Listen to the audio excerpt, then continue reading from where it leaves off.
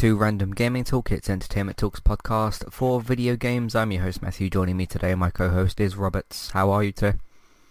I'm doing good. How are you doing today? Not too bad. Yeah, been an interesting day. So there's that. What have you been playing with in the last week? Not a whole lot. I'm on the road again, so I'm currently recording from my hotel room in southern Florida. So I didn't get a chance to get a whole lot of gaming in. Messed around with a few things on Division 2. I don't play that hardcore, but I'll jump into it every now and then if I need like just a little cathartic kind of action thing. Same with jumping into State of Decay 2. Played a little bit of that. I've been thinking about picking up Fallen Order, but with Black Friday next week, there's no point to picking it up right now. Okay. Because it'll either be on sale or there'll be like some kind of perk of buying it. Yeah. Cool. So, any thoughts on anything you've been playing? I haven't really played anything new. I've just kind of been futzing around with some more older games that I still play, so nothing really, unfortunately, to report. Cool. I'm still continuing in Kojima's mind with Death Stranding, of course. I don't know how much of the... I think I've done just over 50% of the game, because I've been told there's 15 episodes, and I'm now on episode 8? 7? I think it's episode 8. I got through 2 episodes yesterday, but some of the episodes are different lengths to others. Just for example, episode 3 is probably the longest in the... episode list, chapters, whatever you want to call them. They're essentially chapters, but they're called episodes, and obviously they're different episodes for different things. It's really, really interesting because I was thinking about obviously Death Stranding as I've been playing it and while I've been away from the game doing other stuff. It's interesting because as we've seen this game's trailers unfold and seen Kojima talk over the last 4 years roughly about Death Stranding, and more information has come out, and it's really interesting because after every single trailer came out, everyone's like, okay, what the hell's this, what the hell's that doesn't make sense, this doesn't make sense. And when I kind of think back on those periods, that made sense for that time, because a lot of the trailers were either out of order or at wildly different parts in the game, and obviously I've seen certain parts from trailers and they are from different parts and that sort of thing. And of course I had the same reaction coming away from lots of different trailers, which was, okay, what is this and that weird thing, and whatever else is going on. But to be completely honest, which is obviously one of the things I need to do on a podcast, as I've slowly gotten through the game, obviously I'm on episode 8 of 15, I'm not really that confused as to what's going on, and I'm quite surprised by that. There's still questions I have about certain things that are going on. Obviously, I haven't seen the ending of the game, so I don't know certain answers, which I assume are going to come up later.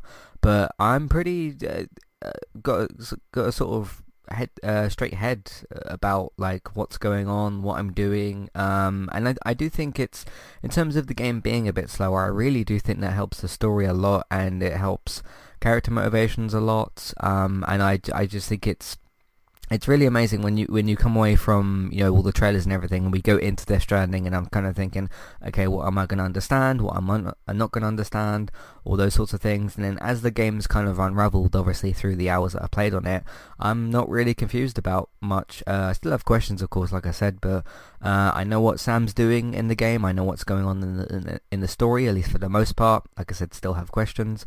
But, yeah, just not really confused about anything. I think that's really, really great. So, and it allows me to kind of just experience the game in a cleaner state, I suppose, if that's what you want to kind of call it. But, yeah.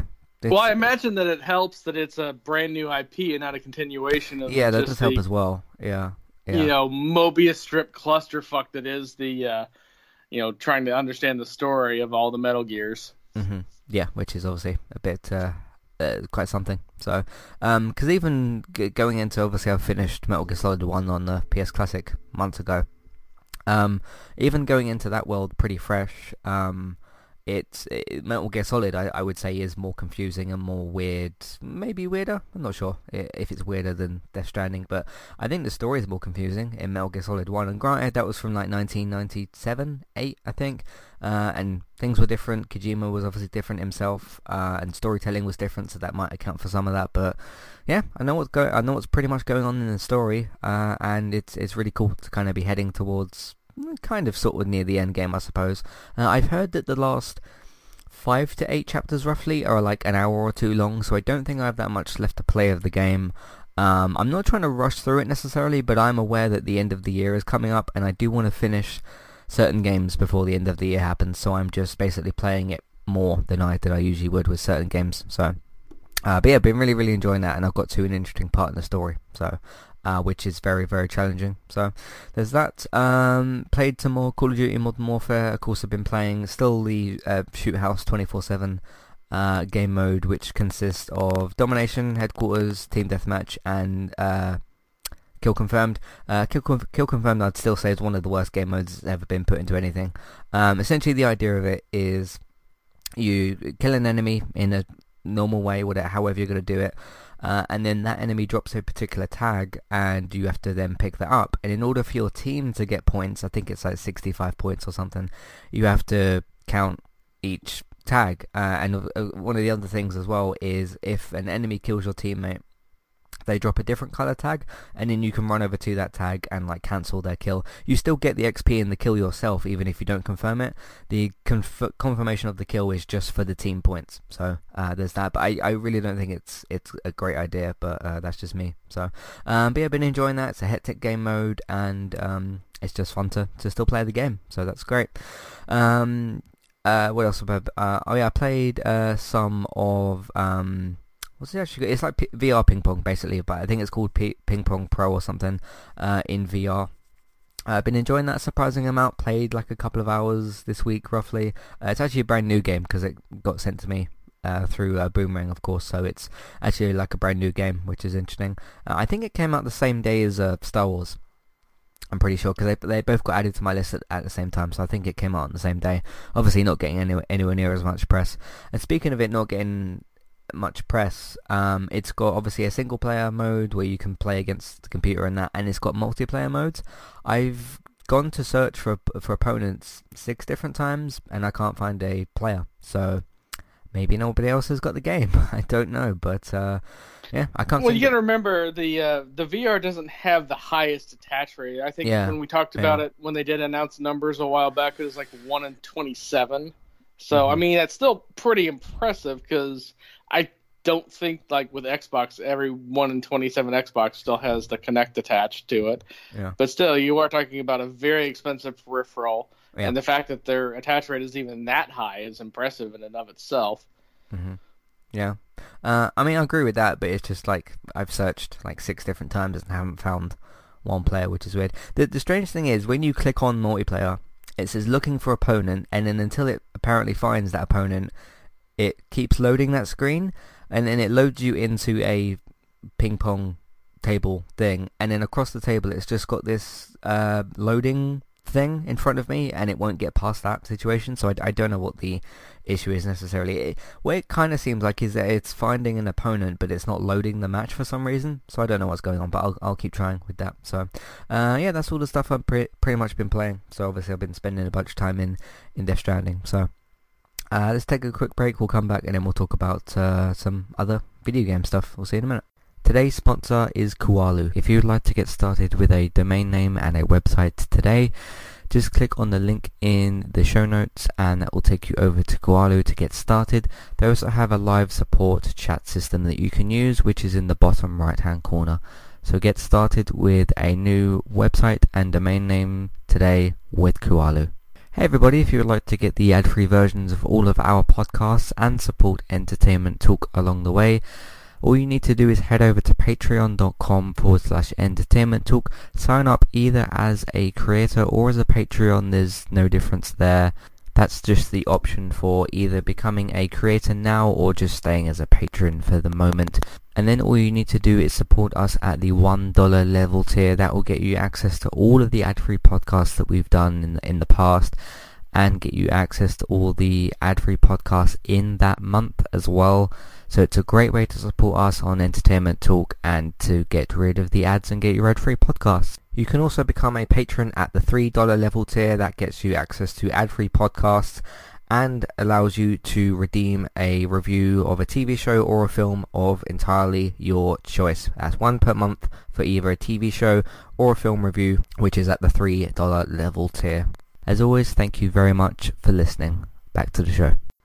Alright, recently on Entertainment Talk, watching The Watchmen, of course, our podcast for The Watchmen on HBO and Sky Atlantic. We did cover Season 1, Episode 5 today. There is 4 episodes left in the season, so we're going to continue to cover that until the end of the season. That's from me and David. Me and David also today, of course, covered Season 10, Episode 7 for The Walking Dead. It's got one more episode left before the mid-season finale, which will, of course, be Episode 8, and then it will be back in February, which it usually is, so I assume that will stay the same. Speaking of February and AMC, by the way, they did today announce that Better Call Saul, the Breaking Bad prequel spin-off, is back in February as well, and they're going to be kind of airing them together.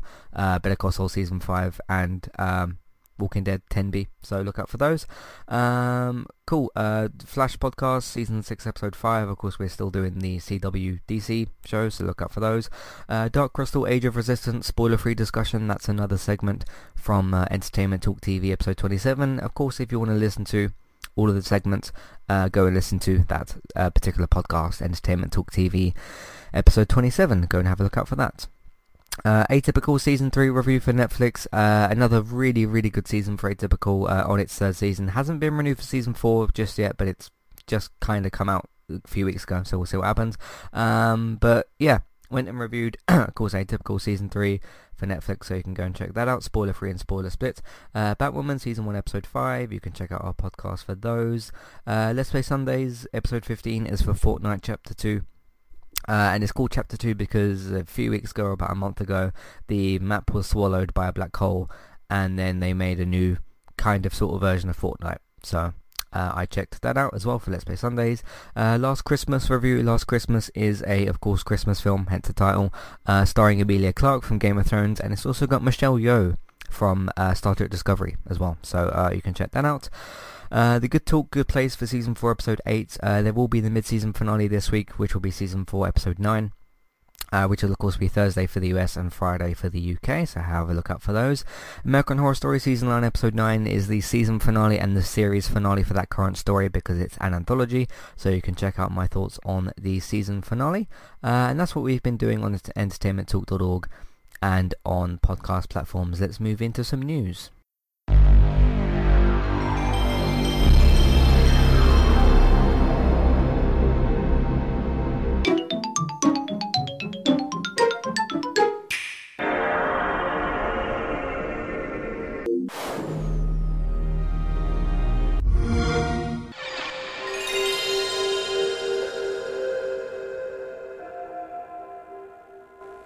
Alright, what do you want to talk about today? Well, before we jump into the news, I didn't want to interrupt your flow there, but did you see all the memes that were floating around when Fortnite was doing that whole black hole event? I saw some of them, but it was a few weeks ago, so I can't quite remember all of them. Yeah, one was like a fake news article saying that Elon Musk bought Fortnite just to delete it to save the world from virginity. And then the other one wasn't a meme, it was just a Pornhub Twitter account saying we've got better holes to stare at, which I thought was very funny. But that's just me, I got a messed up mind. Cool. But yeah, that's cool. Yeah. Okay, so going into the news, we've got the recap from everything at XO819, which was in London. Did you get a chance to get over there or see any of that at all? I watched the stream, but I didn't get a chance to go over there, so... Okay. A couple of highlights. We got new IPs from Rare and Obsidian. Obsidian announced a survival genre called Grounded, to where you're about the size of Ant-Man, which looks pretty cool. Rare announced a new IP called Everwild, but all they did was launch a trailer. You see, even if you watch the trailer, outside of the fact that the animals are uniquely designed and colorful and that you're sneaking up on them, you learn nothing about the game itself. We got some DLC for Sea of Thieves called Seabound Soul and Fire. That should be coming out here fairly soon. Obviously, with Black Friday being next week, we got the basic previews from all the stuff. Xbox One S all digital edition consoles are up to $150 off, depending on which ones you get. Mm-hmm. Game Pass Ultimate, if you haven't gotten around to getting to that yet, you'll be able to get the first 3 months for just $1. There's going to be a slew of Xbox Game Studio titles going 50% off. Wireless controllers are $20 off, and they're offering $10 off the Design Lab controllers, as well as some early stuff for games upcoming for sale, things like that. Game Studio revealed Tell Me Why from the Don't Nod Entertainment Studio, which is the studio behind Life is Strange. So you can check that out. Big announcement that Halo Reach is coming to the Master Chief Collection on December 3rd. New trailer for Microsoft Fallout Sim. New trailer for Age of Empires 4. More information with Minecraft Dungeons and Minecraft Earth. Got a nice little trailer for Wasteland 3. Got the first glimpse of the game Crossfire X. They announced a new drift racer called Kart Rider Drift. Big announcement is that the Final Fantasy back catalog and Kingdom Hearts back catalog is going to be coming to the Xbox platform. We got a new, as well as some of the Yakuza games are going to start coming onto that.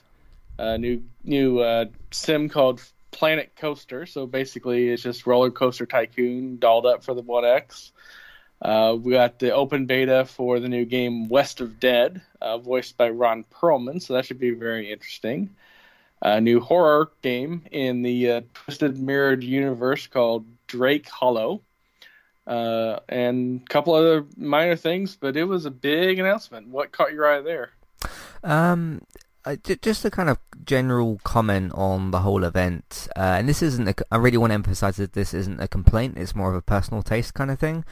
It's very interesting to me that Microsoft seems to be going for a lot of stylized games. Now, they've already got a lot of focus on things like State of Decay, Sea of Thieves, because you said in there that there was another Sea of Thieves update thing. You said recently also about playing one of the State of Decay update things, the Daybreak, one of them sort of, whatever it was called, that sort of thing. And with Halo, Gears, and basically Forza, they haven't really gone for any other, like most of their other titles, including things like Ori, things like Super Lucky's Tale, which is on Switch at the moment anyway. I don't know if that game's on PS4, but I know it's out on Switch. I'm just interested to know why they are continuing to go for a lot of stylized games as opposed to more like real looking sort of games. Because, I mean, in terms of PlayStation, which I guess is what I gravitate towards a bit more these days with just some of their titles, and again, this is a personal taste kind of thing, I'm just wondering why, kind of why and how that ended up happening, where Sony's going more for, not live action, but real people looking kind of games. I know there's a particular term, but I can't think of what it is. And Microsoft has gone photorealistic, yeah.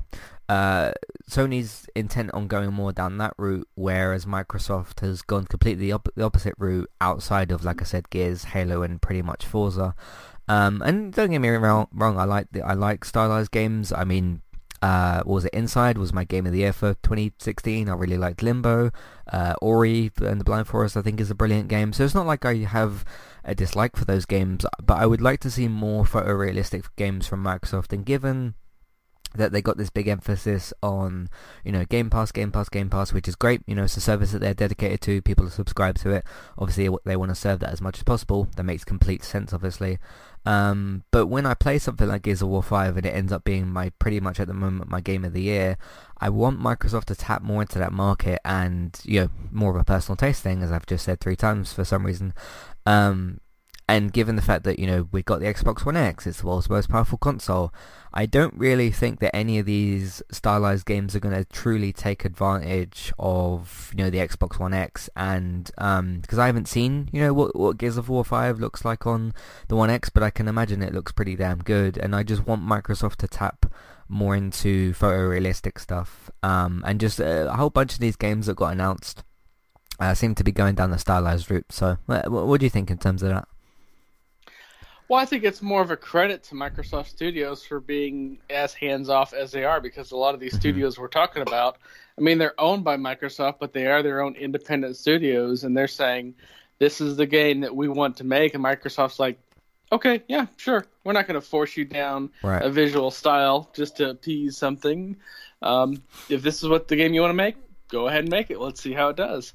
And there's a lot of games that might not have ever come out to to the market because of that. I mean, hell, look how old Minecraft is, and we're still getting updates for that. And can't even begin to call that photorealistic.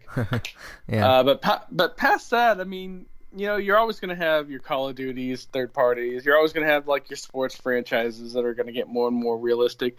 So in some sense, there already is a market. They're just not exclusive to Microsoft. Yeah. Yeah. I just want them to go for more Gears of War type games, not like, don't give me like 5 Gears of War sequels a year or something. I mean, in terms of making similar type of games, because I mean, I love Gears of War, and I would just like to see Microsoft make more similar things towards that. I mean, I guess you've got Halo. Well, we as should well, be getting a new Halo game within the next couple of years. Yeah, hopefully end of next year. So, and I mean, Forza is always a game to kind of show off, but it's not really, again, personal taste kind of thing. It's not a game I kind of gravitate towards, but I can appreciate it for that. I mean, some of these games do look really good. It's just going to be a case of waiting to see, probably more of them at E3 next year, and kind of see more of what they look like. So, this isn't me saying I'm disinterested in the games that they announced. I would just like to see them, as I've just said, do more Gears like games, because I think they can really. It's almost. I mean, I don't want to call Microsoft dumb or anything. That's not what I'm kind of saying. It's almost as if they kind of don't realize the potential in that. But then again, I also get what you mean in terms of them saying to certain studios, you can just kind of make whatever you want. So maybe it's the studios that they've got. I don't know. So or maybe it was the format. I mean, something like that you would think more would gravitate towards like an E3 than to an exclusive Microsoft event. Yeah. So, but like you said, I'll have the Sony games. I'll have the third party stuff that's always there.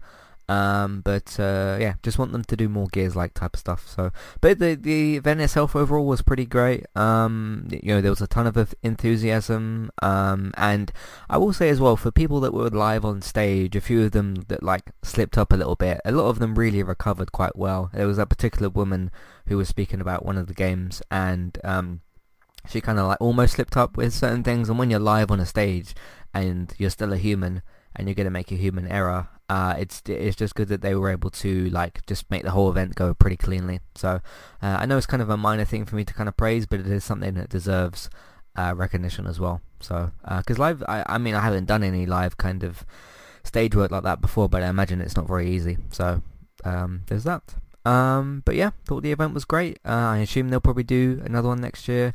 But of course, E3 next year is probably the next big thing for Microsoft, I would imagine. So, I mean, they'll do little like inside Xbox kind of, here's an update for Sea of Thieves, that sort of thing. But in terms of their next big thing, I think it will probably be E3, which is fine, I think. So, anything else you want to add to this?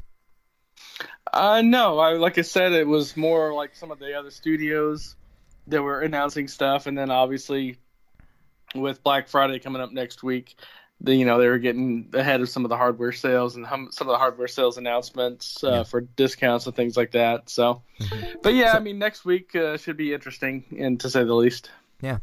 I did miss the. Apparently, there was something interesting in the Star Wars trailer at the start, but I did actually miss that. So, but I'm going to be playing the game soon anyway, hopefully. So, there's that. What else is there that I want to? Yeah, I mean, that's pretty much my thoughts on XO 19, not 18. So, there you go. What else do you want to sort of talk about today? Well, speaking of stylized games, Pokemon Sword and Shield had a massive launch in the UK, and it also spiked sales of the Switch in the UK. According to a GameIndustry.biz article, they are reporting that Pokemon claimed 3 separate spots on the physical sales charts for the week ending November 16th. Pokemon Sword was number 1, Shield was number 3, and the double pack containing both games landed at number 7. Should note that Jedi Fallen Order fell into number 2 spot there. Combined Sword and Shield had a tremendous launch, outselling Pokemon Let's Go Eevee Pikachu by 53%.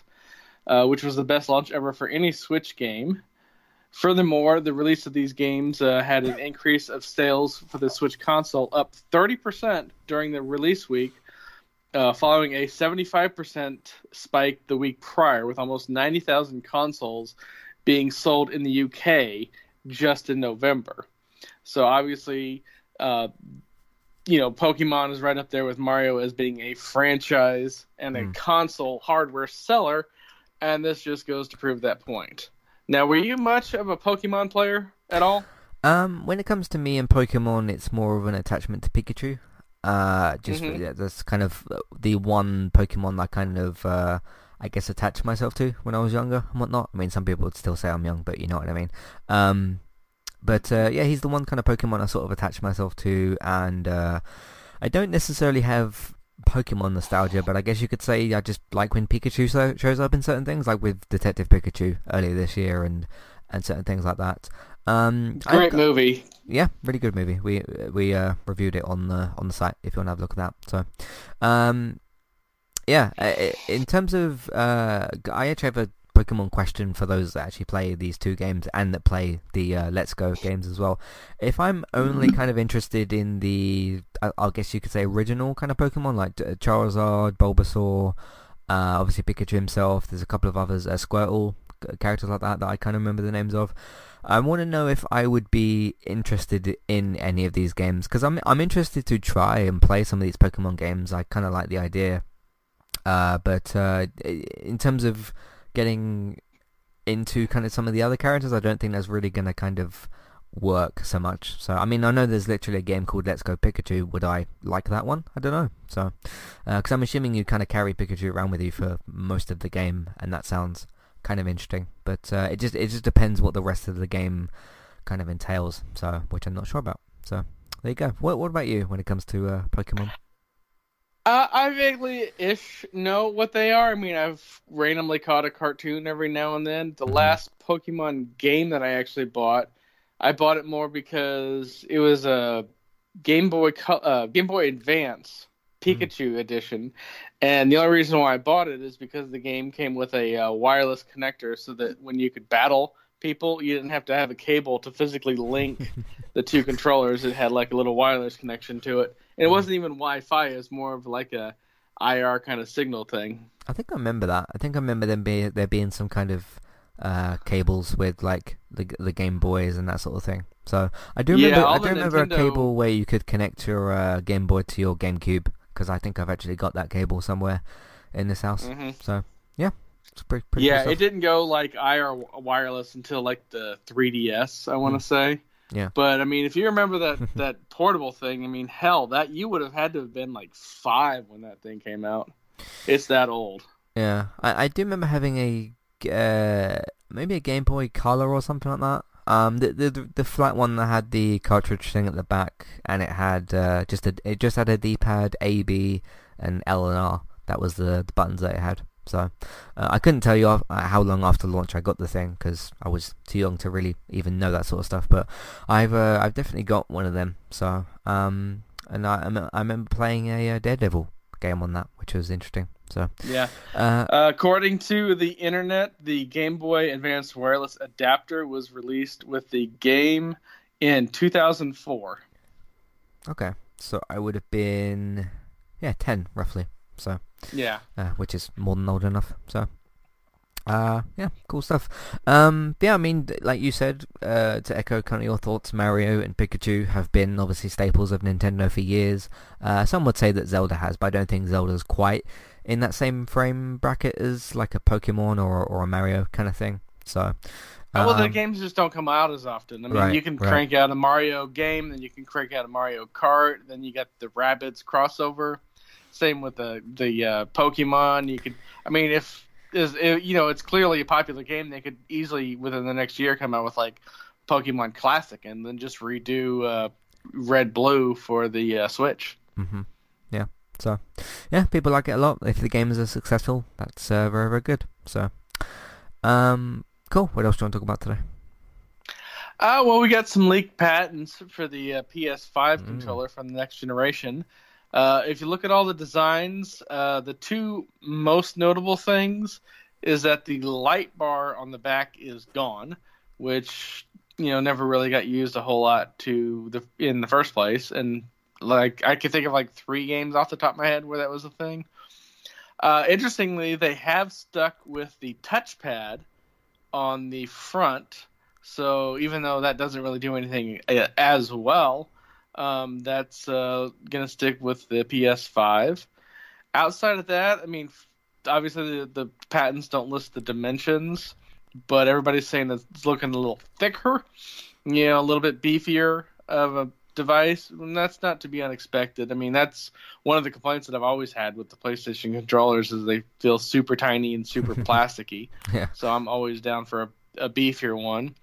The only real other note is that they're moving away from the micro USB as a charge, and they're going with the USB Type C, which is kind of the oblong looking thing. Yeah. You see that a lot on Android phones. Yeah, the Switch has got that port as well.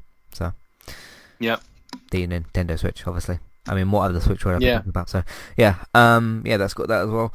I mean, in terms of the light bar thing, the only thing I know that's used for that is when you play certain VR games, and it uses that to track it, I think. I mean, there's other ways you can easily do that, of course. Just put something else in the controller.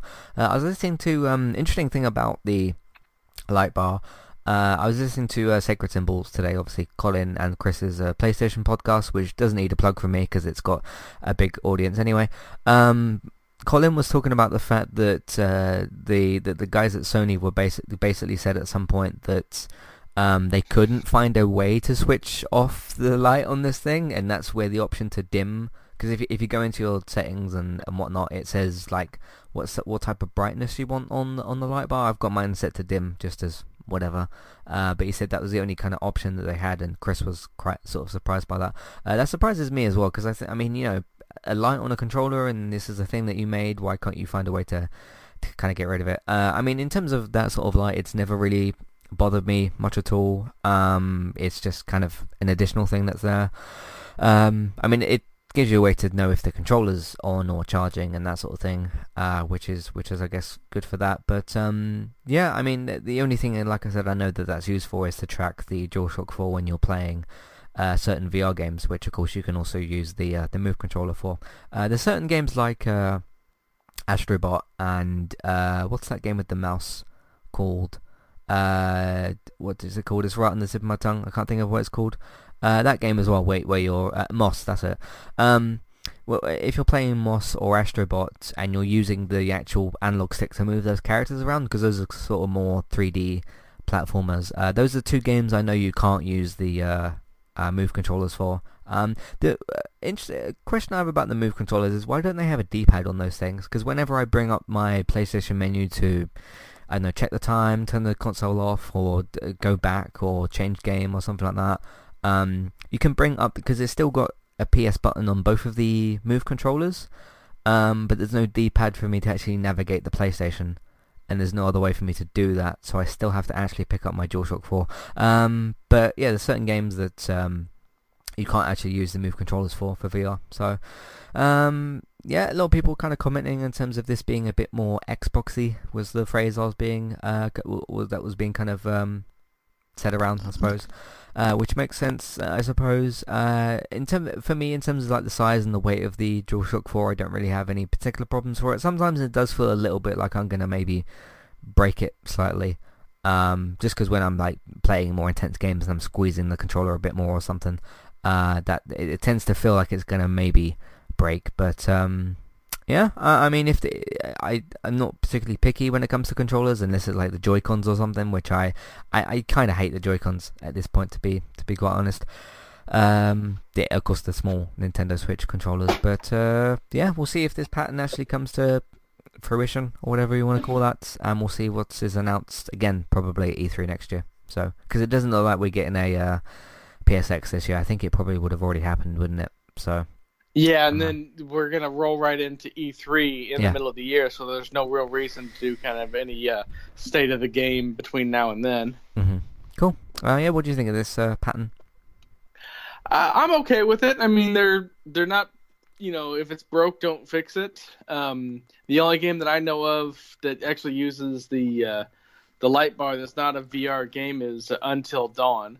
And that's just because I watched a movement thing. Yeah.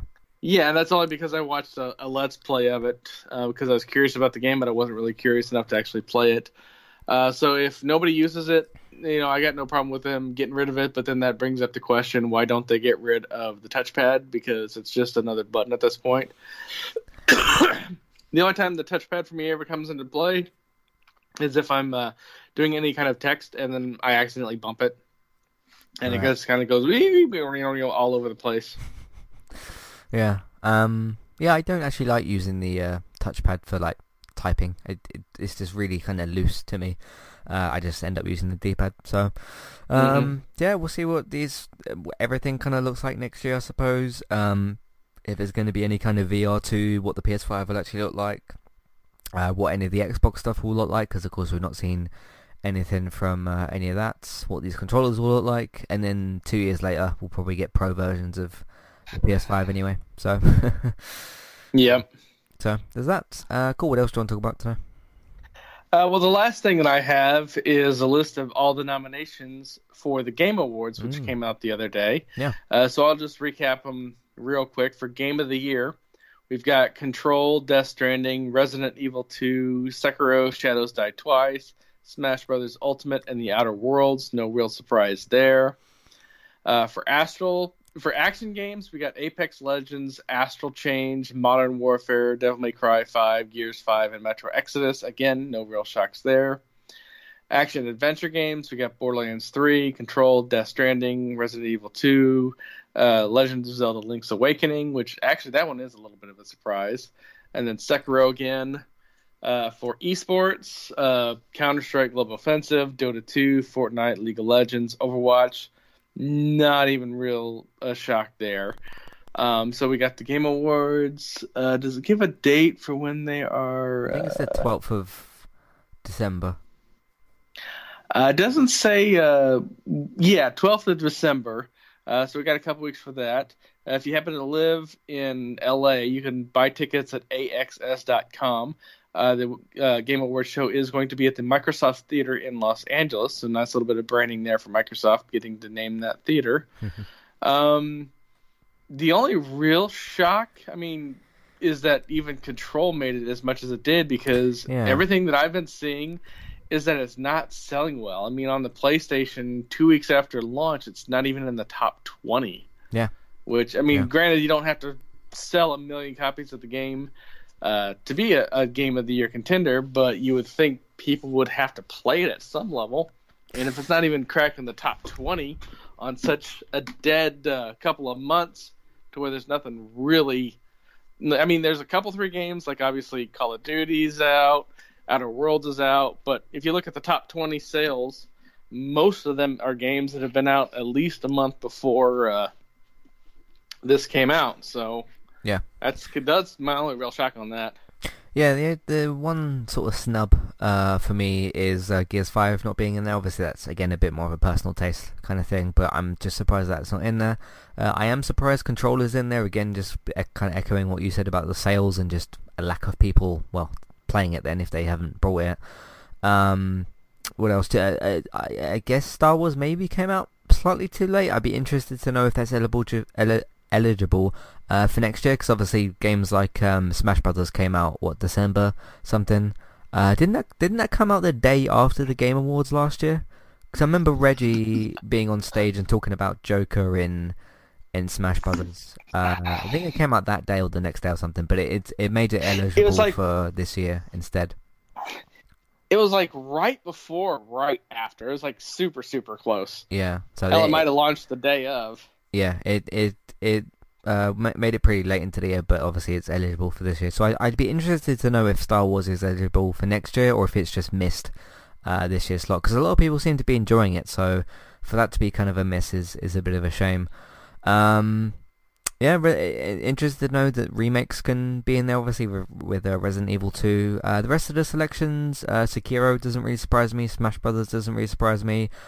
What I think is going to happen is Death Stranding is going to win this and one more award, or maybe not necessarily Game of the Award, but it's going to win at least two awards, either for one of the other things. And then there's going to be a conversation about like, oh, Jeff Keighley's such friends with Kojima and he rigged it and all this sort of nonsense, obviously, because we know that, well, he's actually got a cameo in the game himself. But I can see a lot of, outlets kind of reporting that when it gets to December, like, oh, Jeff Keighley rigged it so that Death Stranding wins Game of the Year because he's buddy with Kojima and all this sort of nonsense. Obviously, none of that is really true. And it might not win anything anyway. So, one thing that I want to talk about, the performances that are in there. Can you quickly recap that list? The performances? Yeah, let me bring it back up here real quick. Hang on 1 second. Cool. The one that I do want to talk about is Norman Reedus as Sam Bridges. Nothing to take away from Norman Reedus, but he isn't really given a whole lot to do in Death Stranding, like action-wise and dialogue-wise. His character doesn't really say too much, which is, I guess, a bit more of a Norman Reedus thing, because he's kind of that way in The Walking Dead and things like that as well. But in terms of performance, I'd probably give it to, I think it's Laura Bailey as Kate in Gears 5. That's probably who I would give the award to. Have I got that correct? From the list? Yeah, I mean, Gears 5 is in the action game. It's just not in Game of the Year. Which list did you want again? The performance one. The one that's got Norman Reedus and that in it. It doesn't list that in the article that I'm reading. It only lists... well, maybe it's on... all the games are voted for, so you can go and vote for it at thegameawards.com. Let me pull up that site. It might have it. Yeah, I checked the official Game Awards site earlier, and it had it on there. But, that's just my one kind of comment about the Norman Reedus thing. Nothing to take away from him. He's just not given that much to really do, necessarily, in the game. So I'm a bit surprised by that. So... Yeah. One interesting thing, I didn't notice this at the top because I was only reading like the recap article of the big thing. Okay. They've got content creator of the year. Mm-hmm. So they've got Courage, Dr. Lupo, Griff G, Shroud. But one person on there also is Ewok, who recently just jumped from Twitch to Mixer. So that should be interesting. Okay. The only one I know is Shroud in there. And that's only because of the recent news of him joining Mixer, so which we talked about. There's a lot of streaming awards. Is that replacing Trending Gamer? Because Trending Gamer wasn't in that list. That's what it's been called the last couple of years. So, but yeah, be interesting to see who wins what on the 12th. I think it's probably at like 6 p.m. Pacific again, like it has been for the last couple of years. So, we'll see. Here's the. Any predictions from you? Yeah. Who do you think is going to win? Not really. Game of the year? It's one of those things that there's the public vote and then there's the judges vote, and so I don't know how much of that is weighed. Okay. So here's your performance category. Ashley Birch as Parvati Holcombs from The Outer Worlds. Courtney Hope as Jess Faden in Control. Laura Bailey as Kat Diaz in Gears 5. Mm-hmm. Mads Mikkelsen as Cliff in Death Stranding. Matthew Porletta as Dr. Casper Darling in Control. And then Norman Reedus as Sam Porter Bridges in Death Stranding. Yeah, quite interested to know that the Doctor character from Control is on there, because he's really a side character in Control. Mm-hmm. I mean, you see a lot of him, but I don't know that I would call that one of the performances of the year. So, again, I'm not trying to shit on any of the actors, but just in terms of what they're given to do, I would point out that guy and Norman Reedus as not really just having a lot to do for their characters. So, but yeah, I'd probably give it to Laura Bailey as Kate in Gears 5, because I think she did a very, very good job. So, cool. So I think that's what we want to talk about with that. And of course, we'll recap the thing and talk about obviously some announcements from wherever happens at the Game Awards. I'm sure that it will be like 3.5, 4 hours long, so that'll be interesting as well. Oh yeah. Cool. So you said that was the last thing that you had to talk about. Yep. Cool. Well, something which might be announced at said Game Awards is a new rumored Crash game. Of course, we've had rumors before about there being a potential new Crash Bandicoot game. And of course, Activision is still going strong with the license that they've got.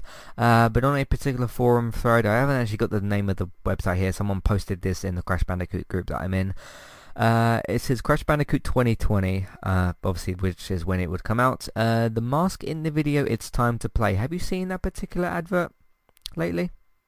Like on YouTube or on TV or anything like that? No, that hasn't popped up on my end. Okay. It's basically this little PlayStation ad where they've got, their PlayStation characters. Nathan Drake, Kratos, Aloy, Crash Bandicoot, Fortnite. Who else is in that as well? There's a couple of other characters that are in there, but it's basically this, PlayStation ad to show all their kind of characters. So the mask in the video, it's time to play, and that Crash Bandicoot render, because there's a particular newish, well, not a new design of Crash Bandicoot, but it's Crash Bandicoot with a new coat of paint, you could say. Render on the buses, because there's been this poster on the buses as well in the UK, come from the new game coming in 2020. So apparently this redesign or new coat of paint that we've seen for this Crash Bandicoot is actually a design potentially for a new game, which is interesting. Coming in 2020, of course. The game, which was initially known as Crash 8, bears the title of Crash Bandicoot Worlds. The game will introduce 3 new masks, the Lunar Mask, the Sun Mask, the Eclipse Mask. Crash will travel around the planet Earth in a semi-open world similar to Mario 3D Worlds. I've not played that game, but I've seen some of it, so I sort of know what that's like. There will be new enemies such as a hybrid cat frog, a rhino, a wombat, and a rapper monkey. Very Crash Bandicoot like. The game is developed by Toys for Bob and Vicarious Visions, and since October have started to be shown in behind closed doors, and an announcement is potentially going to be shown in December. Of course, the Game Awards are in December, so that would make sense.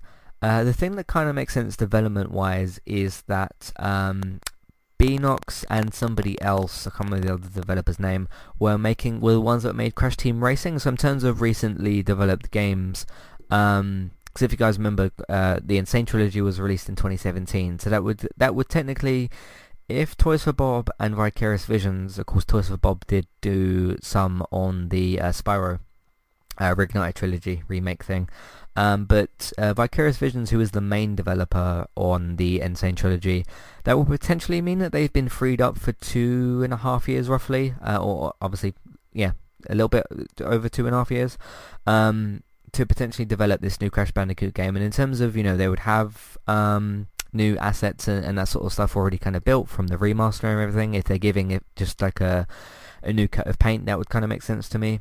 But yeah, if they've been basically using the assets that they've already got from the remake to make a new game over 2 years, I think that's more than doable, because Crash Bandicoot isn't like Star Wars Fallen Order or something where you've got just crazy amounts of things going on. It's much more of a simplistic kind of game to develop in that sort of way. Let me ask you this. Do you think this is actually what's happening, or do you think something similar is kind of going on with this new game? Probably something similar. Yeah. That just makes the most sense. Yeah. What do you think in terms of what I said with like development time, with Vicarious Visions being a bit more freed up to hopefully make this game? Well, time is a weird thing, because sometimes you can have a game and throw just crazy amounts of time at it, and it still doesn't come out very good. And sometimes you can have a game and you can throw a crazy amount of people at it, and sometimes it doesn't come out very good. And sometimes you can do both, and it still doesn't come out very good. Kind of the 3 big examples of that is Duke Nukem Forever, The Last Guardian, and Fallout 76. Right, yeah. The other thing that makes sense to me timeline-wise is if they've had 2.5 years roughly, because it came out June or July 2017, the Insane Trilogy. If they've been working on it roughly since then, and that gives you 2.5 years until the 2019 Game Awards, and if all they need for that is some kind of like trailer of sorts, that's probably quite doable. Because then if this is a 2020 game potentially coming out in the summer of 2020, that gives them another, what's that, 8, 9 months roughly, if we're talking summer next year.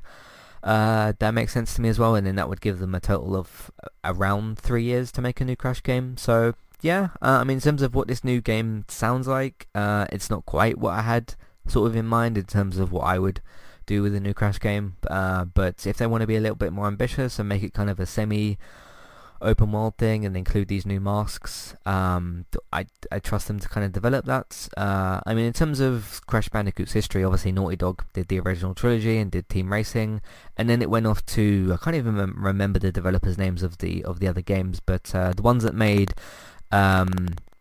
not Wrath of Cortex, the fourth one that I said didn't really have the soul of Crash Bandicoot. I can't remember the actual name of it. The Return of Cortex, the Wrath of Cortex. I think it was the Wrath of Cortex, the fourth one, and they made like Twinsanity, and then they made all these other weird, awful kind of games, and none of them sort of worked. So in terms of trusting a developer with this franchise, Vicarious Visions have actually made an original level. If you remember the what was it called? The futuristic one that they made, which was kind of based off of one of the levels from Crash Bandicoot 3. That went down really, really well. A lot of people really enjoyed that, including myself. So we've kind of seen what they're capable in terms of new content. I mean, in terms of Crash Bandicoot levels, I don't imagine it's too hard to come up with something similar but new. But they managed to kind of do that as well, basing off of one of the previous levels, but still putting their own kind of spin on it. It was called Future Tense, that's what it was called. It was like the free DLC level that they did. So, yeah, I trust them to make a new game. I trust them to see what they're going to do with it. And, yeah, I mean, if there's an announcement of a new Crash game and there's a trailer at the Game Awards, I'll be pretty excited. So, yeah, take this with a pinch of salt or grain of salt, whatever the phrase is, because it might not be true. We might not see anything in December. We might not see anything for another year. We don't know. But sometimes these things turn out to be true, which is hopefully the case. Also, someone in the Crash Bandicoot community kind of posted that the person that posted this particular thing has also been right about Crash Team Racing and something to do with the Insane Trilogy. They've been right on 2 other occasions. That doesn't mean that they're right here, but they've obviously got a bit of a history of being correct. So hopefully it's true. We'll see what happens in December, which is next month, which is crazy. I mean, the Game Awards are actually less than a month away because they're on the 12th. So yeah, we're almost there already. So we'll be there before you know it. We'll be doing the podcast for it before you know it. So there's that. Cool. And because I did have the Game Awards written down, but Robert had the list, so we've already kind of gone through that. Yeah, we'll see what comes out from that. So Peter writes in with something this week, and of course if you have any thoughts, feelings, questions, any of that sort of thing on video games or anything related to Entertainment Talk, or if you just want to get in contact with us, Matthew at entertainmenttalk.org, Twitter eTalkUK, there's the contact page and information in your show notes. Peter says, so with the nominations for the Game Awards out, I'm surprised not to see Star Wars Fallen Order or Gears 5 on there. A lot of people seem to be sort of saying that as well. Do you agree it would be quite controversial if Death Stranding wins more than a few awards, given Jeff's and Hideo Kojima's relationship, and given the fact that Jeff runs the Game Awards as well? So bit similar to kind of what I said as well, but what do you think in terms of if Death Stranding wins a bunch of stuff and those conversations start happening, I suppose? Well, it's one of those things that I'm not that much of a conspiratorial kind of person. Yeah. And it's not like Jeff is the only fanboy of Kojima. I mean, hell, Right. You fanboy out about him like crazy, like constantly. And I got to imagine that a lot of his fans are going to be very active on the voting on the internet. But like I said earlier in the podcast, I don't know how much of the public voting is weighted versus the judges. If it's like the public voting does like tiebreakers, or if like public voting counts for like one and the judges each get like one vote, or see, I don't know that setup. Yeah. I don't doubt that it'll take at least a couple of awards, if not in the creative divisions. Because when I was on the actual website, there was like 25 or 30 categories. I just touched on the highlighted ones from the news article. Yeah. So it'll win at least 3 or 4 when it comes to like art direction and game direction and art sound and things like that. Past that, I mean, I've seen weirder stuff, but I wouldn't, chalk it up to like crazy conspiracies like Bigfoot and Loch Ness Monster and things like that. Yeah. I mean, if Death Stranding wins more than a couple of things, we're bound to see something reported, but those are just going to be the people that want your clicks. So, I mean, every website wants your clicks so that they can continue to run, but you get what I mean in terms of being a bit extra, or whatever you want to call it, because we know what the industry can be like. So, I mean, if it wins a couple of things, that would be great. I do enjoy Death Stranding, so that would be great as well. But we'll just have to wait for December 13th or 12th, whatever the date actually is. So, yeah, that's what we've got for you for this episode of Random Gaming Talk. Thank you very much for listening. We'll be back next week with another episode. And see if I finish Death Stranding by next week. I think I I'm not going to rush through the game. I'm trying to basically just play more of it in one go, but not rush the game. Plus, it's not really a game you can actually rush in that way, because it's such a challenge with the deliveries and whatnot. But I'll see if I can finish it next week. And in terms of review for that game, there's a couple of things I want to touch on with reviews. I mean, where would you start with? I mean, I don't know where I'd start with Death Stranding. There's so many different things to talk about, so I'll see what I can come up with. A bit of an update on review side of things. I did tweet out, I think last week or earlier this week, I have tried to review the Call of Duty Modern Warfare multiplayer, but something about the podcast just isn't coming together properly. I've recorded three different versions, and it's just not quite coming together the way I want it to. So we'll see if I can get something out for that, but that's just an update on things for that. So there's that. Cool. If you want to find all the content that we've got, it's on entertainmenttalk.org. If you want to support the podcast, support Entertainment Talk, we're on Patreon. Check out the $1 and $3 level tiers. You can also of course use your our Amazon affiliate link if you're shopping for people for Christmas or treating yourself, or both. You can use it for that, and we'll get a cut of what you spend. It won't cost you extra. iTunes feeds, apparently there's no issue with the iTunes feeds because David checked on his side of things, on public side of things. I think it's just my phone, so that's the last I kind of want to update for that. If you are having problems with getting iTunes updates from us in terms of new episodes, do let me know, because then I'll have a look at it. So there's that. But yes, please rate, review and subscribe to us on iTunes as well. That helps us out. Word of mouth, please tell your friends, family, people that you know about the website and the iTunes feed. You can share them on Facebook, retweet them on Twitter. Put them in different Facebook groups if you're allowed to. And last thing, video games. If you want to watch us play different video games, me and David stream on Twitch, Robert streams on Mixer. Thanks for listening, and look out for Let's Play Sundays as well. Thanks for listening, and we'll see you next time. Goodbye. Goodbye.